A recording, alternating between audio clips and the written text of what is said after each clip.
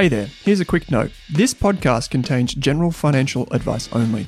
That means it's not specific to you, your needs, goals, or objectives, so don't act on the information until you've spoken with your financial advisor. You'll find our full disclosure, disclaimer, and link to our financial services guide in the show notes.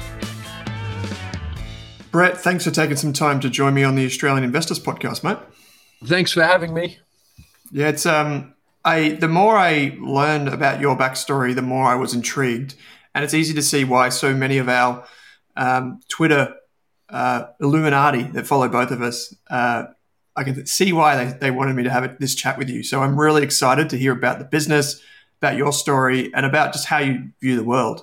I thought maybe we could start off with just a couple of really quick fire questions, if you don't mind. If you could have dinner with one person who is living, so that's kind of like the asterisk there, who would it be and where would you take them? Yeah, it would be great to have dinner with Warren Buffett, of course. Mm-hmm. He'd be the top of my list. Number two would be Charlie Munger. And ideally, because of both of their advanced age and my unwillingness to waste their time, I'd like to have dinner with them together. And anywhere that suited them was always my approach. Yep, I like it. I think those two would be pretty amazing people to meet. No, they would. I'm sure if they serve Coca-Cola, they would be there.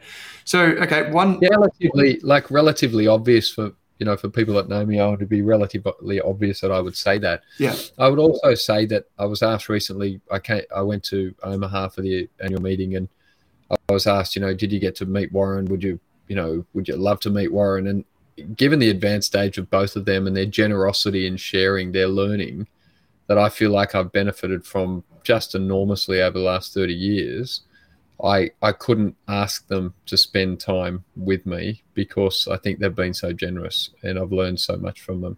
I honestly would have, no particular questions for them other than I'd love to say, hey, can you look at our accounts and tell us what you think and let us know if there's anything we should tidy up or do better. That would be unbelievably selfish for guys in their 90s to expect them to waste their time on my particular question. Well, you never know, mate. You've got a knack for getting into places and talking to people, so you never know. Maybe they're listening. Maybe Charlie can give you a call after this. My next one, mate, is what's one lifestyle hack you wish you knew about 20 years ago? Walking 10,000 steps a day. I've done so much training through all of the sport I played and all of the different hobbies and physical activities I enjoy. But around the 27th of December, I decided, having watched a bunch of YouTube videos, that I'd just commit to doing 10,000 steps a day. And until I strained my calf muscle 2 weeks ago at the snow, I'd done it literally virtually every single day without fail since. It's made me so much fitter and stronger. And then the other one was don't drink alcohol. I gave up alcohol at the same time. I love a drink in a particular location. I always treated alcohol like a travel log. If you want to be in Venice, drink a spritzer. If you want to be in Argentina, drink a Malbec. But read that it's a waste of time, makes you tired. I have a huge energy advantage because I'm just was born with a lot of energy, and I thought, why give up any of that edge for that? So they're the two that have made the most difference. Sort of one I'm pursuing at the moment is eat many more green things. Yeah, I think what's a new one now is basically consume 30 different types of plant. If you can do it every day, if not every week, I think that's a big one. So I'm really interested in the blue zone. So the 9 things that lead to longevity, and not from a let's live to 1,000 from some sort of strange focus on that, but just how to be a well-being, because Buffett says you do much better if you've got a long time to compound.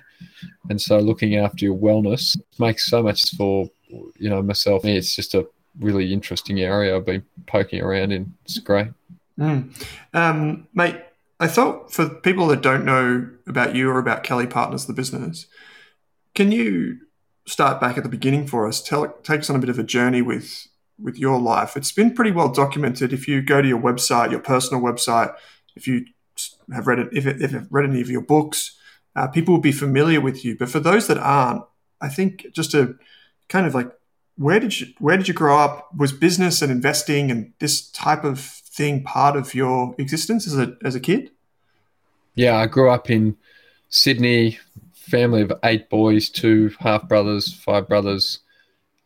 Great father who'd come out from Australia from England, with $5 or £5 or whatever it was in those days. And Dad was great with people and had a real go-get mentality that I think being prepared to get up and move countries to do something, I think it shows a sort of growth mentality that's today.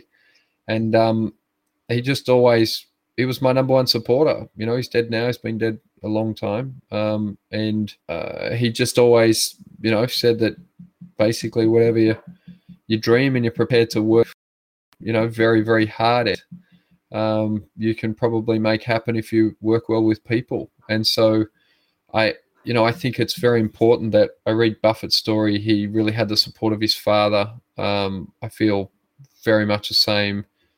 And he was a massively influential person in my life that just gave me this belief that I could do anything. You mentioned my ability to get to great people. I was a kid who came first in everything. I played every sport and all of academics and went straight from school to Pricewaterhouse at 18, did nearly 5 years. I left to join an investment bank. I lost my job, didn't fit in with other people. I was the youngest person by a decade. I remember one of the people there said to me, why do you read these books about people that write books to make money, out of writing the books? And I said, well, do you know who this book's about? And she said, no. I said, well, it's about a guy called Warren Buffett. It was Hagstrom's book, The Warren Buffett Way, in 1997. And I thought, well, I don't have much in common with people that don't know who a guy like this is. I always had a global outlook. I think that came from my dad, and always wanted to know how to do things the best and, that they could be done in the world. And I never sort of understood why you wouldn't think like that. If you're going to bother to do something, Dad would always say, do it the best that you can. So I wasn't sure what I wanted to do. My dad gave me 2 books, Think and Grow Rich, How to Win Friends and Influence People. I realized that in all my the study of working well with people was not part of any academic curriculum. When I finished my Masters of Tax and my Chartered Accounting, there's really nothing in there that said that, how to lead and manage and work with people, by far the most important thing. And then Think and Grow Rich, find people that have been successful and ask them what they did. And for me, I define success as the ability to achieve your goals, not someone else's goals, not external goals that someone else puts on you, which I'd done a lot of. I was told, you need to do this, you need to do that. So I pursued those things. When I lost my job, I felt this huge relief and freedom that I could redefine my life and decide how it is that I wanted to live. And it sounds really odd at 22, but I went to Morgan & Bank's outplacement, and I was in this floor full of people that had lost their jobs. They were basically all men in their mid-50s. And I came home that night, and I knew that they had the full disaster, mortgages, kids in private schools, et cetera, and somebody had taken their business card. Their whole sense of self had been taken. It was very, very sad and a huge warning. So I went back to Morgan & Banks. I had 6 weeks. I looked up a little book called The Who's Who of Australia. It was a little maroon book in those days. And I basically came up with a list of 80 people that I wanted to meet in Australia. And I wrote them a letter. I just said, dear Mr. Hawke, Bob Hawke, former Prime Minister, I'm 22, I'm really keen to learn. If there's anything that you'd be prepared to share with me in an hour face-to-face interview, answering my 11 standard questions, I will put it in a book and get it out to other young people that are keen to learn. I made 5,500 phone calls in 3 months. I got 34 out of 80 of those people to speak with me. I met Ray Martin I tracked him down to an art centre opening and said, Ray, look, I'm doing this book. I'd love you in the book. And he said, how many people have you got? And I said, 33. You'll be the 34th. I've been ringing. He said, how long did it take you to get them? And I said, and for people in the US listening, it's, like Larry King, Ray Martin, really.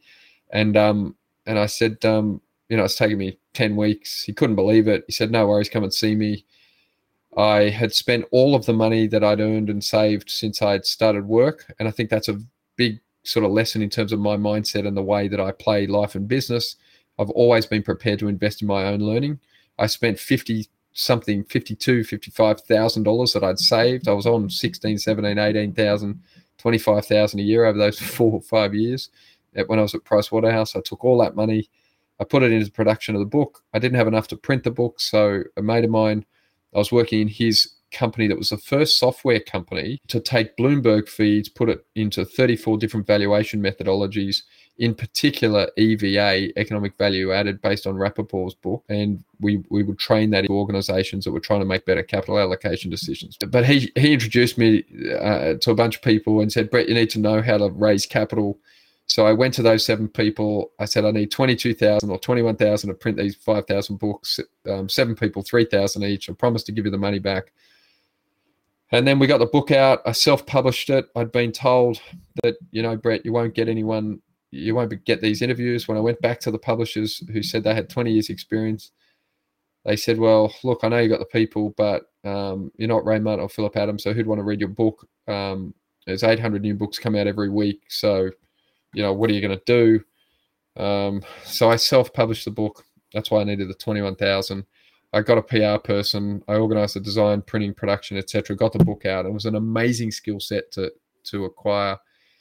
And what that forced me, I read a book that said, read a book every week. So I'm reading a book every week. Mark Victor Hansen and Jack Canfield had Chicken Soup for the Soul series. I had 20 CDs in a pack with a workbook. I got it from the US, sent by snail mail. I sat down and listened to every CD. I did the workbook. I did exactly what they said to do. I bought the Simon & Schuster self-help tape catalog, which was a whole bookshelf. I bought a bookshelf from somewhere for $5, put them all in there. And while I was making all my phone calls and doing my book, I was listening to these amazing speakers. And they said, look, if you can work out clearly where you want to go, then make a plan, sort of, Stephen Covey, begin with the end in mind and close the gap from there. And so just an amazing experience. Sold all the books on one day. Basically, Ray Martin put the show on, put the story on Channel 9, sold all the books, and never looked back. Did a few hundred speaking engagements off the back of that, went back into accounting. I'd been reading everything Buffett had written since I was 17 or 18 years old. I loved everything that I'd heard from him, and he really resonated sort of with my values, looking for intrinsic value, that there is fundamentally some value, in some things that isn't in others, and not just financial value. Speaks a lot about the value of relationships and compounded good behavior and this sort of stuff. And so that was a story. I went through 3 accounting firms. They all promised one thing and delivered another. So, our second value at Kelly Partners is do what you say, because our industry is really founded on they tell you one thing, then they deliver, promise the world, deliver an atlas. And I thought, ultimately, a mate of mine on the Central Coast, Scott Elwin, said, you want to start a firm for me? Help me. I can see you could run the business. I'll give you 75%. I'll have 25%, and help me get out of this bad partnership and start a firm. His son Miller was my godson. I said, sure, I'll help you. I set the firm up. After a little while, a few months, I said, look, it's better if it's 51-49 because the Pinot work, and explained why I've developed. And ever since that day, we've done these 51-49 sort of 10-year agreements, et cetera, et cetera. In that journey, I'd read over 3,000 books. I'd read everything on private equity firms and how they structure and corporate advisory and all sorts of stuff.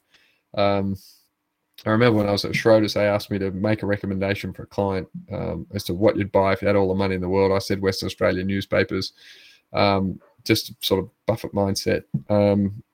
And so then I was in North Sydney. The boss had promised one thing, delivered another. A couple of my colleagues in there said, why couldn't you start a firm for us like you started for your mate Scott? And only very recently, Owen, I've realized that often it's other people that see in you things that you don't necessarily see in yourself. So I ring my 2 best mates, who are my biggest clients, and said, hey boys, what do you think about this? This is a shitty proposal I've been given, and it's shitty because they said one thing and have promised another, and I cannot work with people I can't trust.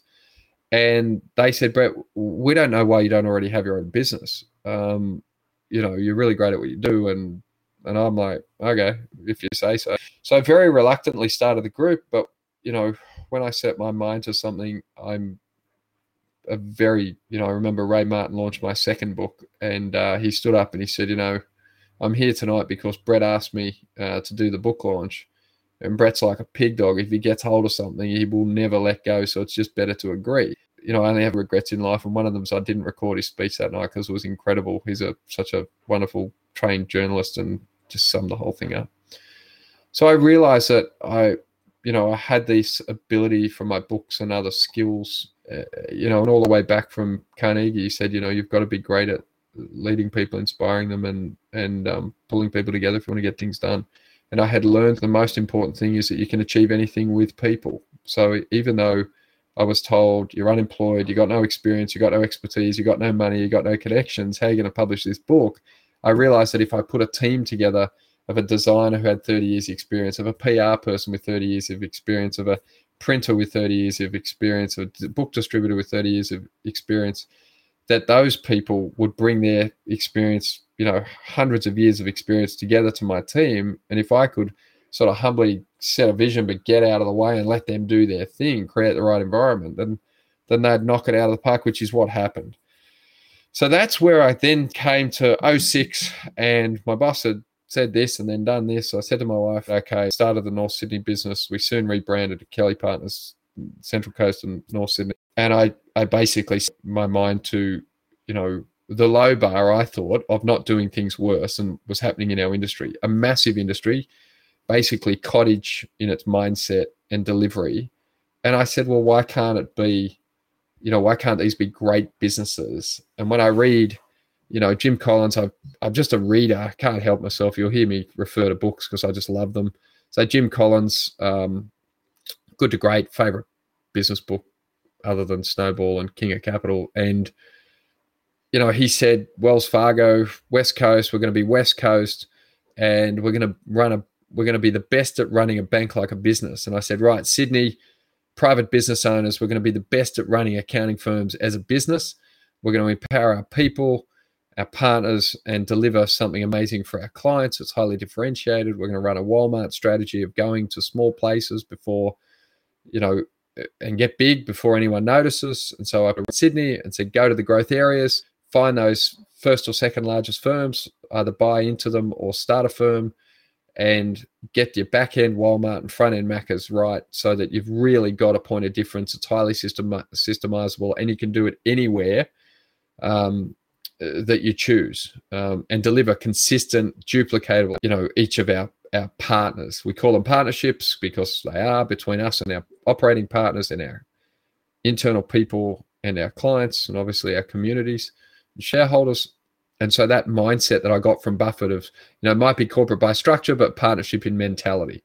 So I don't do something to you that I don't want you to do to me. Treat you, the old golden rule, the way I want to be treated. Very much the mindset from the beginning. And I thought that with better values and behavior, we could outperform the industry that my experience of had been really poor.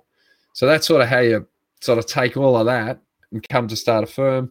Very relentlessly pursued. We had a young child, 9 months old, Tom, when we started, Beck and I, and Beck was an accountant and totally supportive of what we're doing. And together, Tom would wake up at 3 a.m. I'd get up, I'd give her Tom to feed, I'd have a shower, get changed, put my suit on. I'd drive from out of Western Sydney, an hour away, into North Sydney. I'd get to the office about 4:30. I'd leave at 7. I'd do that 6 days a week. I did that for the first couple of years while we pulled it together. I don't work Sundays. And with a lot of luck and a lot of amazing people in the business and, a clear understanding of what we're trying to do, we've got a 30-odd% CAGR for nearly 17 years in a row. So we've doubled the business every 3 and average 5 times in a row. I do think it's duplicatable and that it is a business system. It's an incredible story, Brett. I'm actually glad you went there and talked about family for a second. There's so many things that we could talk about, but I know you've got like the Kelly Partners YouTube channel, you do interviews and you have chats with people on there. So I'll put all the links in the show notes for people that want to follow up with many of these different threads that Brett has just kind of scratched the surface of. Brett, there's one thing, and this is more of a selfish one. I'm going off reservation here when it comes to the talking points, but how do you think about sacrifice? And in particular, you've read so many books, you've done so many things. I often think that when we try to achieve these things, there's give and take, right? We've got yin and yang, and to pursue this thing means we do not pursue this thing. I'm interested, have you thought of that in any way and have reflected on that for yourself? I've thought, extremely deeply about it. It's very interesting you ask it, Owen. It's a really thoughtful question. So I believe in sacrifice in the service of other people. I think that results in a meaningful life. And, I'm 22, I've lost my job. I'm reading bios on everyone. I've read business books on everything, the major traditions. I interviewed the leaders of major religions and major political parties and, billionaire business people and all sorts of people right across the spectrum, work out what's life really all about. And I concluded that it's about, growing in wisdom, which is deep understanding, and that there is no other way to meaning other than by making good choices. And that, again, Buffett, 20 years, what does his choice look like over, in a 20-year context rather than a 20-minute context? And so I say to people, if you're trying to live a self-fulfillment life, that's about taking stuff and try and shove it into you to make yourself feel whole. But really, I believe in a self-sacrifice life where you take your talents and put them, at the service of other people to help other people to make things happen. And that the reward is, A, knowing that you've done the best work that you possibly can, and that's the self-satisfaction of real competence. I watched this incredible video. For anyone who hasn't seen it, Billy Joel's coming to Australia in December, and I think you can learn from anyone. Now, Billy Joel's a master of what he does, and there's a great interview with, I can't remember his whole name, I think it's Fareed out of the US. Then he interviews Billy Joel 45 minutes, and he says, Billy, what is it that's made you so great? And he said, look, I'm a competent man in an incompetent world. He said, I just learned the craft, and it takes years, but I got good at it, and I'm competent. I don't see myself as Beethoven. He was classically trained and wanted to be Beethoven, but he goes, I'm not Beethoven. That's a great disappointment of my life. He doesn't write new songs. He did 12 albums, the same as the Beatles, hasn't released one since 93, still sells out 71,000 tickets in Melbourne in less than 24 hours. But he said, I'm a competent man in an incompetent world now. My kids are on 15, 17, 15, and 10, 2 boys and a girl, and said, guys, I believe real self-confidence comes from deep competence, and that you can't build a tall building without a deep foundation, and that foundation is deep competence. But that comes from sacrifice because you can't do two things at once. Now, last night I was watching Kobe Bryant because the kids had said, hey, Dad, love Kobe, you got to watch Kobe. And Kobe's doing this interview with Patrick Bet-David. It's a very good interview, actually, just before he died. And he said, well, what about your friends from school? He goes, I don't have any friends from school. And he's like, well, how does that work? He goes, well, they're still friends, but they know they never see me because I was working for 20 years on becoming the best basketball player ever. And they love me enough to know that that's who I am. It's not that I don't like them. It's that I have another mission, another goal. So, it's a very different, it's good when no matter what you're doing, I've been blessed that I've had books and now YouTube that I can find other people that share my mindset, whether they live next door to me or, I'm not the son of Kerry Packer or whatnot. So I didn't have people that was still encouraging and supporting, but most people don't grow up with a billionaire next door or a guy who loses 50 kilos next door and becomes an Olympian, or most people have never seen a radical personal change to create the life of their dreams. And so they don't really know that it's possible. So getting around people, as Buffett says, lift your standards, they're better than you. I've been doing it since I was 22, whether they're like my virtual friends who are in books, whether they're dead people who, you would have loved to meet. That's the game. Now, self-sacrifice is, to me, very out of fashion, but I don't know how you do anything any other way. I think it takes 10 years, it takes more than 10,000 hours, and it is an obsession and a focus at the exclusion of everything else. I say most often to people that when Warren Buffett and Bill Gates are interviewed together, I think it's on Netflix on Inside Bill's Mind, they're asked together, what is the one thing that you think has made the most difference to your success in business? And they answer in unison, focus. The day I started the business, and before, since I was really 18, I've been doing it for 30 years now. I've been involved in chartered accounting. I have looked relentlessly at how do we do this better? How do we do it deeper? How do we make a difference here? How do we make a difference there? And so the depth to, you can't have a deeper business than the depth of the leader of that business. You can't have a growth business if you don't have a growth senior executive team and a CEO. So you need to be a deep person that wants to go deep and wants to grow in order to run a deep business that's got some growth in it. And that means often, I got to tell you, I don't experience it as sacrifice. I never think, oh shit, I'm not playing golf. I'm talking to Owen. I'd rather be here than playing golf. Every time I do a podcast with somebody, or I talk to a young guy who's got questions or whatnot, in talking about your thoughts and sharing those ideas, it really putting the asset on you to keep living out those ideas and pushing them to a higher level. So mate, it's a very, very good question. It's something I'm really passionate about. I it's not really something most people want to hear. It's sort of, I remember I started dating Beck, and she'd be like, well, what do you do on Saturday? I go, well, I go to work. She's like, well, how does that work? And I go, well, I go to work and I do work. She goes, but you don't get paid for doing that work. And I go, no, I don't get work. But, work's like a gym. You own the muscles, the boss owns the equipment. You get the muscles, you get to keep the discipline. So she'd come in with me, work with me doing tax returns. She didn't even work in our firm till 3:00. She goes, okay, what do you do then? I go, well, at 3:00 I stop, because I've always been very structured and disciplined. And then we go out and do whatever you want until 5 a.m. or whatever you like, because I've always had plenty of energy to burn. And she was like, okay, no worries. And so ever since, she's known that that's, if I tell you you're going to do something, it's in my day, I will not do that. I will spill blood to do it. If as an organization, we've said this is who we want to be, we're going to spill blood to do that. And I guess, as I say to people, there's never been a baby born without a bunch of pushing, shoving, and blood. It's real sacrifice.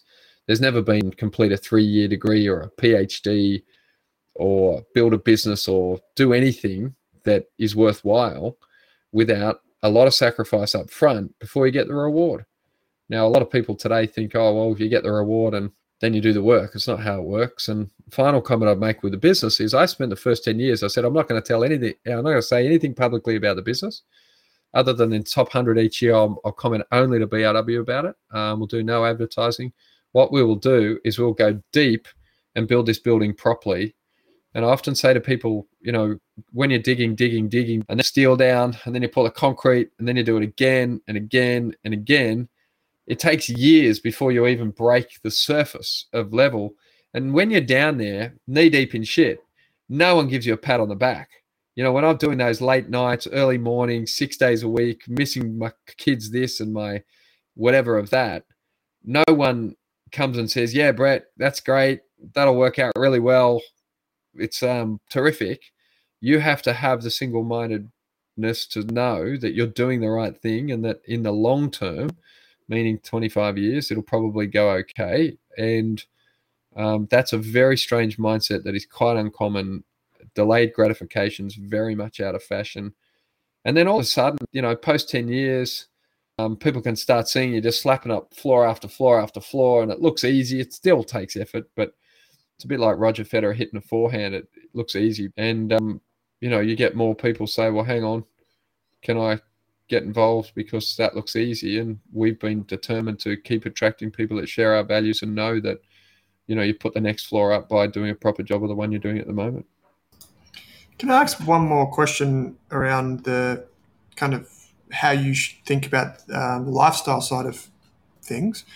Is how would you define like an ideal Tuesday? If you had to pick your Tuesday, I'm interested in kind of the habits that you've formed and that make you more efficient and more effective than average, basically. So how would you start, end your day, and what's in the middle? So you start a good day the night before, but you start a great day the year before. So between the 27th and 1st of January, I do all my annual planning. I pull out my big A3 calendar of the year and I block out all of my holidays. I mark them bright yellow and I book holidays and pay for them for 12 months, work out with my wife where we want to go. And then I put in all of the public holidays, all of the critical business events. So once you've blocked out all of your time so that you've done the critical things, I then take that down to a month and a day, what's called an ideal week, which I was very lucky to study with a coach, Dr. Fred Gross, who trains real estate agents when I was around 22. When I was trying to get these answers, I interviewed Simon Reynolds. That was his coach. He said, go and see this guy. So I studied with all these real estate guys. But he said, don't do anything that's not dollar productive. Structure up your ideal week. So my days, weeks look like this. They're fully color coded. They're done weeks and weeks, months, like the full year in advance. And so I know, for example, Tuesdays and Thursdays, I typically drive to do meetings Monday, Wednesday, Friday, the gym at lunchtime. I've done that forever. So I've had this structure. And then you know what your priorities are. You put your priorities into your calendar. And if anyone wants to make an appointment, all our calendars at Kelly Partners are open so everyone can see everyone's calendar. It's all color-coded. So I brought all of that into the business that I'd learned personally. And so, I pride myself on being the most organized person that anyone's ever met. I have a 30-year personal plan that does, who do you want to be? What do you want to do? What do you want to give? Where do you want to go? And it's all in a 50-page Excel spreadsheet. Again, very, very personally organized means that you can lead that into the business. And the reason, though, and that's so important, Nelson Mandela was somebody's employee, and so was Steve Jobs. Steve Jobs worked at Atari, smelt, wouldn't wear shoes. They put him in a funny room, told him to work at night, and eventually they let him leave because he didn't fit in with other people.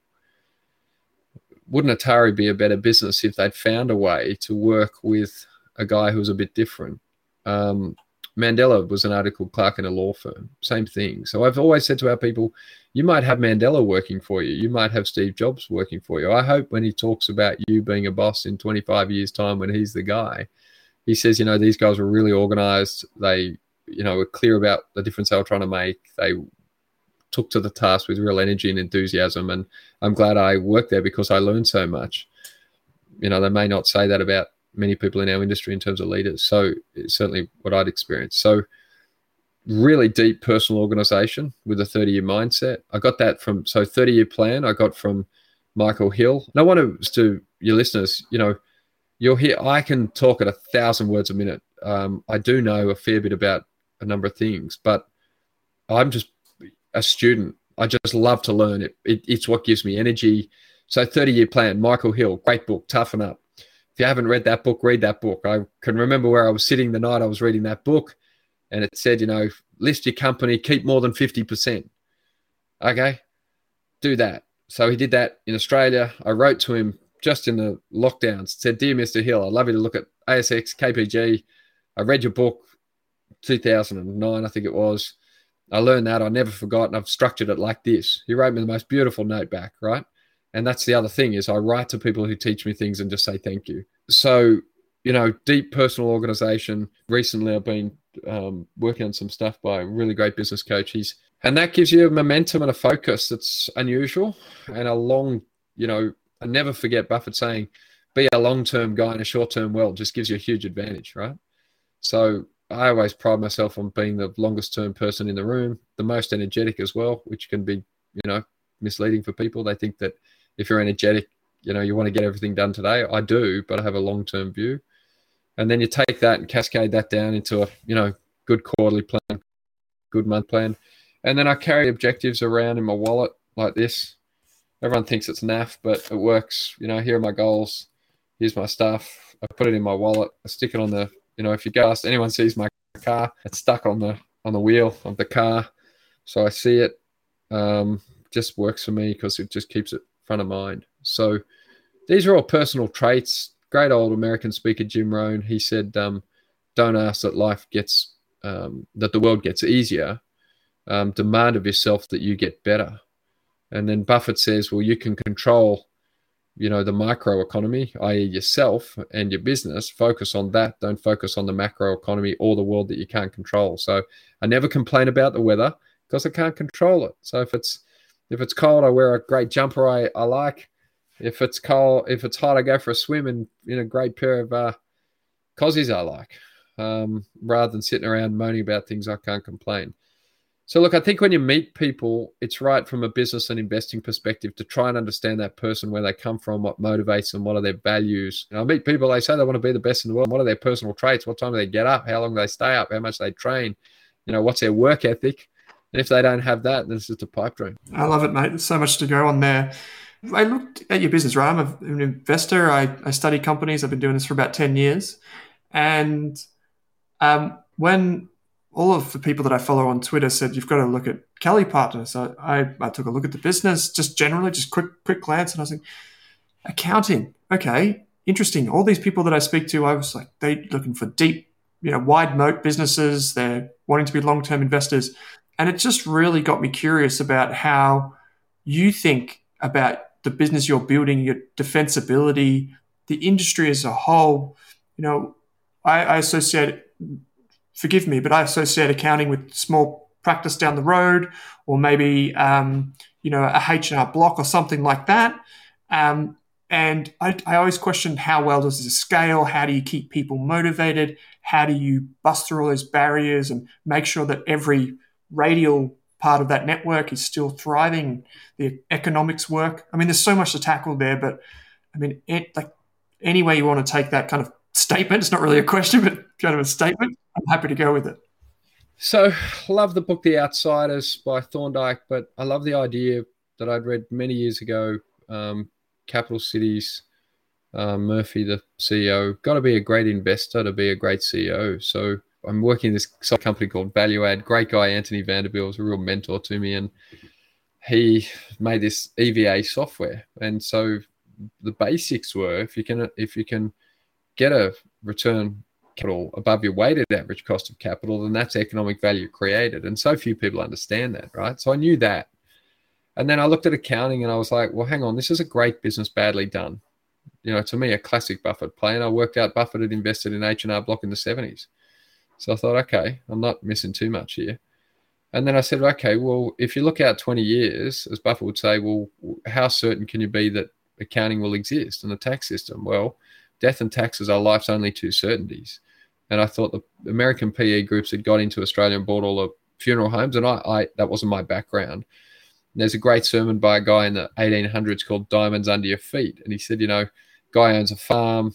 He wants to sell it because he wants to go over there. There's more opportunity. And a guy comes in and sees this rock on his mantelpiece. He said, where did you get that? And he shows him and he goes, okay, I'll take the farm. And that became the biggest open cut diamond mine in America because the guy knew what he was looking at. It was a diamond. And the other guy just thought it was a rock. The first, you don't want to go and think, let's get into bed in an investment with a founder or a CEO that doesn't know that industry extremely deeply and also have a real passion for it. The investment thesis is simple. Globally, in the West, governments left and right have no interest in spending less money. And that means they have to tax people more. They can't tax multinationals because they can move their money around, but they will tax private business owners. And those private business owners mortgage their houses and generate 70% of all jobs in Australia. So they're the people I really have a heart for, a real empathy and connection with. And I thought that often they didn't get the world's best, accounting tax services. So they're not H&R Block and they're not the big four. They're sort of in this middle bit, which is where my father ran a business, got ordinary service from accountants, I thought. I was like, okay, well, that makes sense. They're going to keep taxing people more. So then I looked at the Tax Act has grown by like 14 times since 1950. It's like compounded at 13% a year by number of pages. There's more lawyers in parliaments around the world today by professional training as a proportion of parliamentarians than there ever has been. And that means they just want to make more laws. Stand up, sit down, put your mask on, etc. That's just compliance. And there's going to be more compliance, not less. But everyone says there'll be, less compliance, not more, but that's not true. And then I looked at the industry itself and I said, well, hang on. These are good businesses that can make a massively positive social impact, but are run typically by technicians as a sort of cottage effort, and they're not well run businesses. So as a young guy, I had to put up with appalling work environments, and I thought I would hear the partner say they do things for clients and they never do them. So I was like, right, there's a massive opportunity here, not because I thought I could do it better, but I knew I couldn't do it worse. And so that's the thesis. So then you look and say, well, can't you learn from non-accounting firms? Because, there's not much that you admire about accounting firms if you're me. And so I say, okay, let's think about from a mission, values, and vision perspective. You can have a clearer mission to make private business owners that provide 70% of all employment much better off, to make your accountants better off, to make your communities better off. That's easy. You can have clear values. So, want the best for others, not be self-centered. Most technical people are impressed with their technical skills rather than focused on the client. Do what you say and play as part of a team. That's pretty simple. And then in terms of a vision, build a platform that you could put under any accounting firm, certainly in the world, and make them run better. Well, you can't make them run worse, so that's doable. And there's a lot of them, so the addressable market's bigger than people perceive. And the good news is nobody thinks of it as an industry, so it's probably an opportunity. And then you get up to strategy. What's your objective? What's your scope? What's your advantage? Your objective's to grow them in an intelligent way with a model that's unique. Your scope is Sydney to start with across 4 service lines, and your advantage is we've systemized the client system, we've systemized the back-end system, and we've built an internal flywheel in terms of how we centralize up what we do as services to the businesses, that as we get bigger, we get more self-generating cash flow into the services team to continue to improve the business, as opposed to a local office where you got two partners, they make, $100, they take $51 each and continually sort of rape and pillage the business so there's nothing to reinvest. Then you get up to structure, which is your 5149 10-year agreements, just a better way of doing things done in other industries. Austbrokers, Steadfast, and private equity generally in terms of real, genuine alignment. People, process, financials, clients' financials, brand, growth, risk, IT, and exit, succession. Make sure that we've got a system in each of those parts. Jim Collins style, say, great, you need a strong mission here, you need fuel here, and you need a system and systemize and drive and drive and drive. So now you're quite right. When you look at accounting, you think, well, a lot of people say to me, well, why hasn't it been done? And I'm like, I don't know. But it has been done. The Big Four are massive global businesses in 150 countries, so it's not like it hasn't been done. There's probably 100-year-old accounting firms, 100-year-old anythings in any other industries.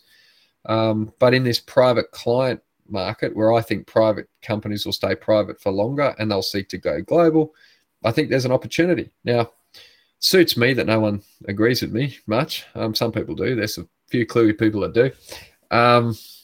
And I don't really have any interest in prosecuting the argument other than delivering and showing. I always say we're in show business, not tell business. Just show people that we can do it. So, it's one of those things that I always say that you look at the big, very successful tech companies. Everyone thinks Airbnb is incredible, but it's an improved version of a hotel. So what they're doing is improving a massive global industry. They didn't invent a new global industry. Tesla is making a car better, right? So, are people really strongly of the view that I can't make accounting firms better? And if they are, I'm happy to take that Pepsi challenge. I'm that sort of person. You spoke before about value creation being the return on invested capital over and above the weighted average cost of capital. Can you maybe pull apart what you've experienced so far at Kelly Partners as what's been the driver of that return on invested capital and those levers? And I'm trying to find out like the replication, like how do you keep doing that as you scale, as you get bigger and bigger? Like I think you've quoted Mark Leonard a few times, Constellation Software. He's got to a point where he's so big that now he has multiple business units underneath him and the people make decisions there. How are you thinking about that challenge? Well, what we're doing is, studying. So my favorite businesses are Berkshire Hathaway, Louis Vuitton, Moët Hennessy, and Constellation. So most people are familiar with Berkshire. They buy things decentralized, leave them. Nothing's really related to anything. So there's no real synergy created. Louis Vuitton, Moët Hennessy is a little bit different. They buy amazing heritage brands and they improve them. They centralize a few things, legal, finance, and global finance and advertising and some leasing. But just the things that they can really make a difference to, not everything. So that's, to me, that's sort of Buffett with a tweak. And those individual maisons that they own have their own personalities and their own strong brand equity, and off they go. And then there's Mark, who, I think that's such a big business now with 6 operating groups. It's easy for people when massive to not understand that, I've got here a piece of paper that's got all of Mark's acquisitions since 2005. And so it just shows me that he's done, X number per year, and how much he's, average deal size is 4 million, sort of size deals we're doing 2 to 5 million. He's done 714 that are on this list. But he's done that over a long period of time. So I think the first thing you would say is, I think they listed in 96. It's a 25-year effort. And most people are looking for a 25-minute, situation. He doesn't centralize up in the way that we do. Some of the things that deliver a big cost out to these businesses and a big time return. We think we can give 40% of a partner's time back to them, double their profits, and reduce their working capital by 2/3, which are pretty helpful things. And we do that by having this central team that takes basically everything out of that business other than running the team and running the clients. for the partners. That just makes it a nicer place for them to work because they're now accountants, not part-time IT, part-time marketing, part-time HR.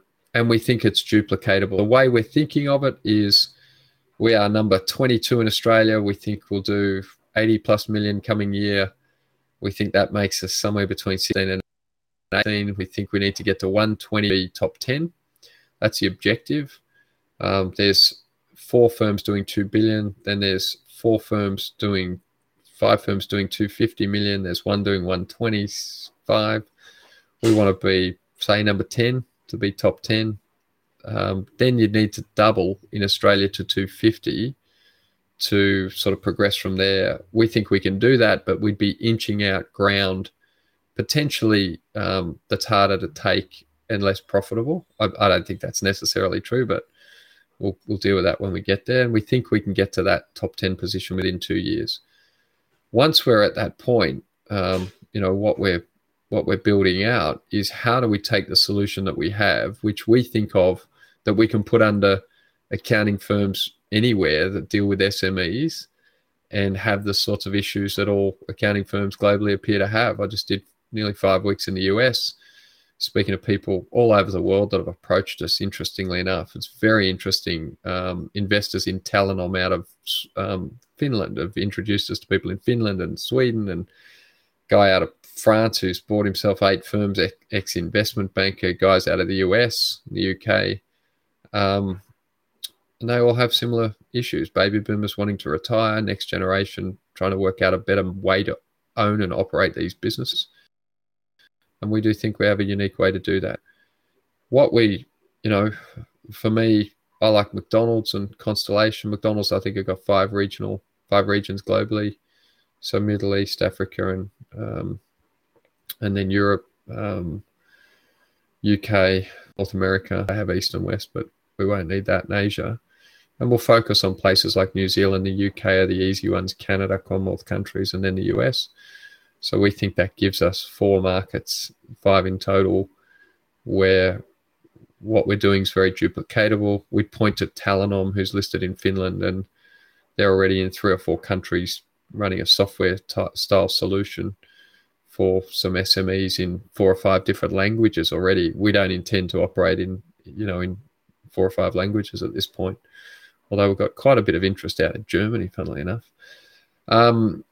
So that's where we're going. We see a regional structure, a software stack that's able to be used anywhere, operating methodology for, structuring and owning these firms on a sort of permanent basis with partners, operating partners that can deliver them more time and a better financial return. Now, that normally freaks people out because they're like, oh, how are you going to do that? But that's more than I've ever shared publicly, Owen. We'll just, go about what we're doing. Definitely won't make a large acquisition in any other market. We've never made a large one here of any crazy size. I think largest was 8 million. And Constellation style, I was very privileged when I was over in Omaha to meet the gentleman who was the first to sell his company to Constellation, Mark Miller. He now runs one of the operating groups. I think he's taken it from 25 or 50 people to 11,000 people in 45 countries. So I had an hour and a half with him explaining sort of how we did that. And obviously we've appointed Lawrence Cunningham to our board, who's a deputy chairman of Constellation Software. So, that might have been a little bit of an indication to people sort of how we think about the future. I saw that first on Twitter. I saw it pop up. How did that come to be? Yeah, so about a year ago, I was publishing my Quality Shareholders newsletters based on the format of his book called Quality Shareholders. I got to the point where I was sick of speaking to short-term people. So I thought, well, it's my company. I'm going to write about it in the way that I speak about it. And so I started writing these Quality Shareholders notes because I'm not really into writing a big annual letter. That's not the way my brain really works. I'd rather, if you're my partner, I'd rather share with you contemporaneously what's important to the business today and try and save it all up one. Frankly, there's too much going on as we try to educate up a quality shareholder base. So I started writing those, and a guy in Spain actually, it turns out, who knew Lawrence, sent it to him. And he read it, checked out the company, and then sent me an email, said, hey, I love your company. I'd love to have a Zoom if you're interested. So I got to know him on Zoom during these lockdowns. Similarly, an email from William Thorndike, the author of The Outsiders, just randomly. I was in the butcher one day and I read it. I thought it was somebody talking about him, but it was actually him. And I got to meet with him over Zoom, and then his investment office is a shareholder of KPG that bought a bunch of shares. And so we got to know him well. And again, this is, to me, about Buffett saying, get yourself around people that have got different life experience, higher standards, better whatever, and learn from them. And so what I enjoy most about the business is that it's a vehicle to allow me to continue to meet clearly people that are interested in what we're doing, that are prepared to help us. And the best people are generally the most generous with their knowledge. So I then said to Lawrence, look, this is what our 10-year plan is, around our big, hairy, audacious goal and where we want to be when we grow up. And I'd love you to get involved, sit as a shadow director, sort of serving director, and tell us what you think. And if you like it, I know you're on Constellation's board, which is slightly bigger than us. I'd love to get you on board and get you to mentor me and help me understand how I could grow the business in the way we intend. And what's been terrific about that, went to Omaha. He was so generous while we were there, introducing me to amazing people who, continue to inspire you, which is really important, and teach you things. So look, that's to me incredibly exciting. Oh, for sure. I imagine there are many shareholders that are listening to this podcast that are your shareholders. And I'm really fascinated by the business in general, and I'm going to keep following you in the business for many years, I hope. If you were looking at your own company today, how would you measure your success? Are there factors that you would say, these are the factors to focus on to tell if I'm executing on the thesis? Yeah, so interestingly, Owen, what we're trying to do with the technology at the moment is be able to tell how many employees each of our clients have. Because what I've always wanted to be able to do is measure the impact of the business, particularly at the level of employees, of our underlying clients, to say, look, we have 14,000 business groups that we look after who employ X amount, a number of people. I believe, having good work is very important to a dignified life. And I believe that the role of these private business owners in providing that work is often not given the credit that it's due. And so they're the people that I wanted to help to provide that employment. So imminently do that much better. And then I love my eNPS measures, so my employee NPS, my net promoter score measures for our clients, because I think if we look after our people well, then they will look after our clients well. And so I tend to look at those measures very carefully. I've always said that your staff turnover is a measure of satisfaction, as are your debtor days.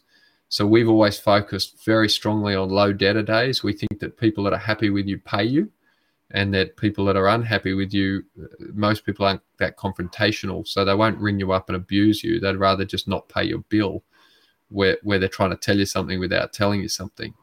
So low debtor days, we think, high client satisfaction, low staff turnovers, the ultimate measure of the satisfaction of your people. Now, then there's all those other things. So I always had, Collins says, set your hedgehog.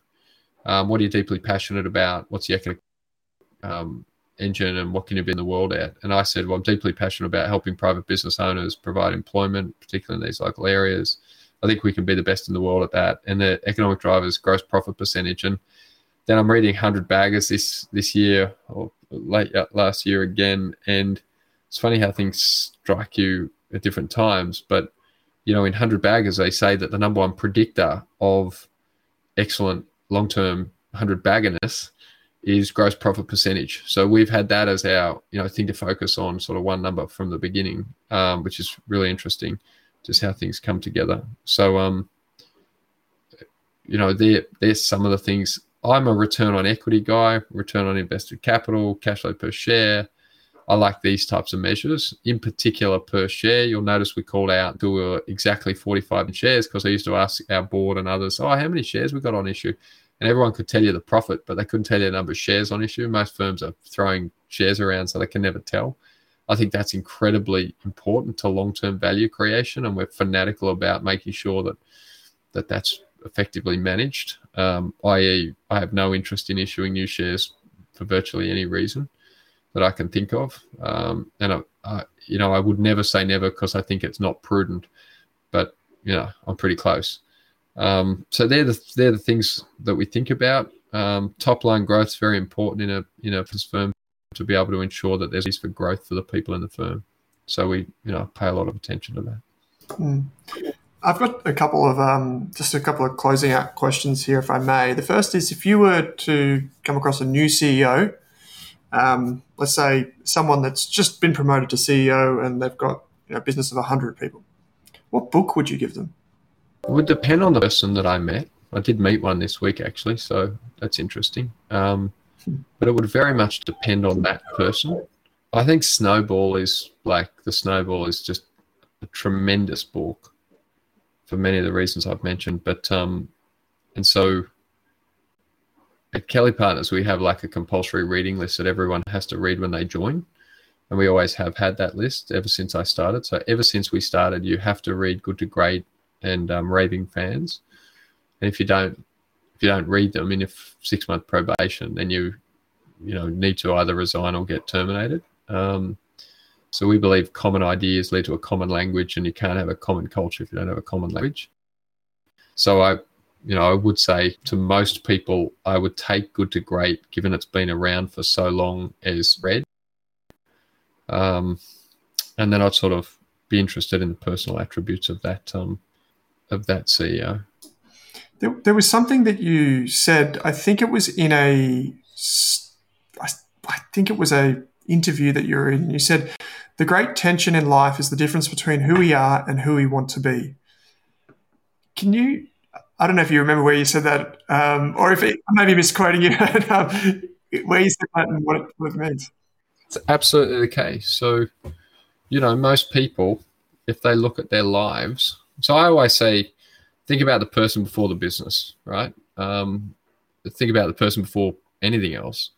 And so the great tension in life is for everyone, the gap between, who they are and who they want to be. Now, there's who they think they really are, and there's who they, at their best could be. And so closing that gap, I think, is the great mission of life. And often people don't either get a coach to help them assess that gap, or honestly, assess their own gap. And so, it's the great tension in that most people know that they could be healthier, they could be wealthier, and they could be wiser. And that the only reason that they're not those things to the degree that they could be is because they haven't decided that it's absolutely critical that they close that gap or die trying. So, and then I heard the other day that the sort of price of regret is much higher than the cost of discipline. And so my brother died when I had a car accident when I was just turned 30, and he was 45. And I said to myself, I want to live as if I've only got until I'm 45 so that I don't waste time. I remember I was 22, I was in Florence in an art gallery, and there were these great Renaissance paintings, and on a lot of the desks of the paintings, there was a skull with a candle in it. And I said to the tour guide, I said, why is there these skulls in all these pictures? And she said, well, they wanted to remind themselves that time was very limited. Life expectancy was 35, 40. And so don't waste your life. Your life is sort of disappearing in front of you, that burning candle. And so, I think we all sort of know that to a degree when we, in a forum like this, talk about it. The question is, have you got a 30 plan, a sort of annual plan? Have you marked up your calendar? Have you carry it around on a card to make sure that, if you get knocked off tomorrow through no fault of your own, that you haven't left any gas in the tank? So that's one way of thinking. It's not, I'm never prescriptive and say to other people, well, you should think like that. But I've met a lot, I just decided that the only filthy thing in life, self-inflicted, is regret. So you want to minimize that to the degree that you can. Yeah, I like it. And the cost of regret, if we can minimize that. I think I use that framework a lot, not just with my investing, the way I make business decisions, the way I choose to spend my time as well. I've got one final question for you, Brett, which is similar to what I always ask my guests, which is if you could go back and tell yourself one thing about investing, what would it be? Payback period. So too many people don't understand very much around cash. So Buffett has this idea of $1 goes into a business and how does it actually flow through that business? And not an adjusted dollar, not a normalized dollar, but an actual dollar. There's a lot of that around these days. I've always been focused on a sort of cash on cash return. I'm a real cash flow guy.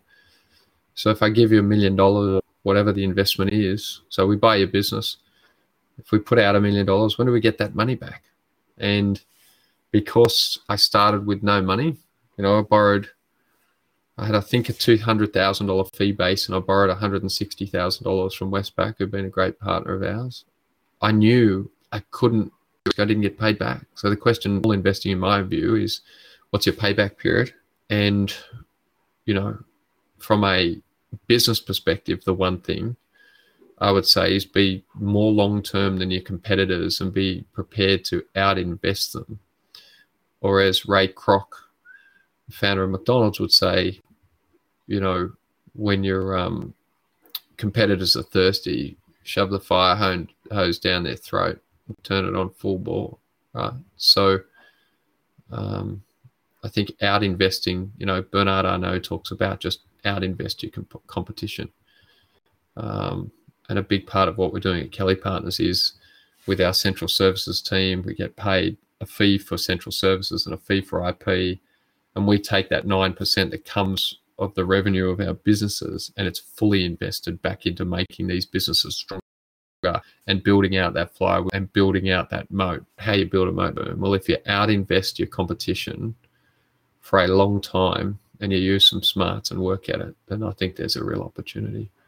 So that's my payback period. It's a big one, not understood by most in terms of investing, because that takes away the certainty of that payback period, takes away a lot of the conjecture about the long-term business case and what the moat is and blah, blah, blah. The question is, are you going to lose money? Buffett, don't lose money, don't lose money, don't lose money.